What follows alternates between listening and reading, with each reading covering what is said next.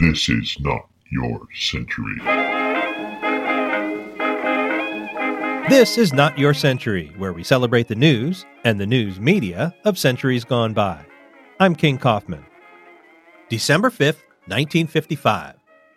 Page 2 is where San Francisco Chronicle editors decided to put the various stories they had about what they would have called Negro issues. In the biggest one, the Georgia Board of Regents were signaling that they were going to say no to Governor Marvin Griffin's request that they ban athletic teams from Georgia universities from playing against integrated teams. The governor's request had led to rioting by Georgia Tech students. They burned him in effigy, broke into the state capitol, marched on the governor's mansion. It's not clear to me if those students were charged up about civil rights, or if they were more motivated by the fact that banning Georgia colleges from playing segregated teams would mean that Georgia Tech Yellow Jackets wouldn't be able to play in the Sugar Bowl in New Orleans on January 2nd. That game was against the University of Pittsburgh, which had a black player named Bobby Greer. The same game was the subject of the second story on the page, an attack on its integration from the other direction. A racist group called the Southern Gentlemen's Association sent a telegram to Louisiana Governor Robert Kennon and Sugar Bowl officials, urging them to simply ban Bobby Greer from playing in the game.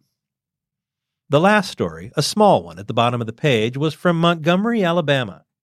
The headline read, "Threats Told in Bus Row on Race Bias." It quoted the police commissioner, almost certainly lying, saying he'd heard from some black citizens that other blacks were threatening them with violence if they didn't join the planned boycott of the Montgomery City bus line. That boycott did begin on December 5th, a Monday. It was planned as a one-day walkout to protest the arrest of seamstress and NAACP advisor Rosa Parks the previous Thursday. She had refused to give up her seat on a bus to a white man. Parks spent that Monday in court, where she was fined $14 for refusing the driver's order to move to the back.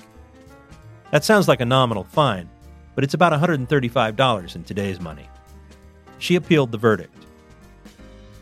That night, the new organization that had been formed to organize the boycott had a meeting.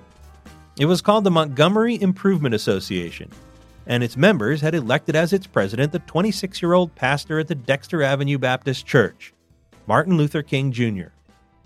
They voted that night to continue the boycott until the buses were desegregated. What happened over the next year was one of the most successful mass civil rights actions in American history. Taxi drivers offered rides for 10 cents, the bus fare. An elaborate carpool system was organized. And people walked. There were people who walked 20 miles to work. The Montgomery bus boycott made a national figure out of Martin Luther King Jr., and a civil rights icon out of Rosa Parks. It also provided a successful model for the nonviolent civil rights protests of the next decade, with King as the movement's acknowledged leader. But it was in the courts that the Montgomery bus lines were desegregated. Civil rights leaders filed a federal lawsuit to challenge the bus segregation laws, but Rosa Parks wasn't included because her case was still winding its way through state courts. Instead, the plaintiffs were other women and girls who had been discriminated against before Parks. One of those was Claudette Colvin, a 15-year-old who had refused to give up her seat in March of 1955. She'd been studying black history in high school, and she's always said that when the bus driver told her to move, she felt like she had Harriet Tubman pushing down on one shoulder and Sojourner Truth pushing down on the other, and she couldn't get up. The federal lawsuit was Browder v. Gale. The court ruled the segregation laws unconstitutional in June of 1956, but the state's appeals went all the way to the Supreme Court, which affirmed the ruling in November and refused to rehear the case in December. Only then did Montgomery agree to desegregate the buses, and the boycott ended. The myth of Rosa Parks was that she didn't get up because she was tired after a long day of work, but it was a planned protest, and Parks was handpicked to carry it out. She was a married, respected leader in the community and a veteran activist. Claudette Colvin was a kid who'd had behavior problems in school and would get pregnant shortly after her protest, possibly from being raped. She's also long said that Parks's lighter skin color was a factor.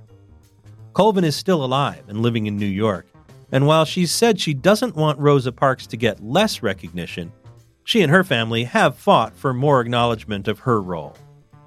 Oh, and about that effort to keep the Sugar Bowl segregated, it didn't work. On January 2nd, 1956, Georgia Tech beat Pittsburgh 7-0, as Pitt fullback and linebacker Bobby Greer became the first black player in Sugar Bowl history.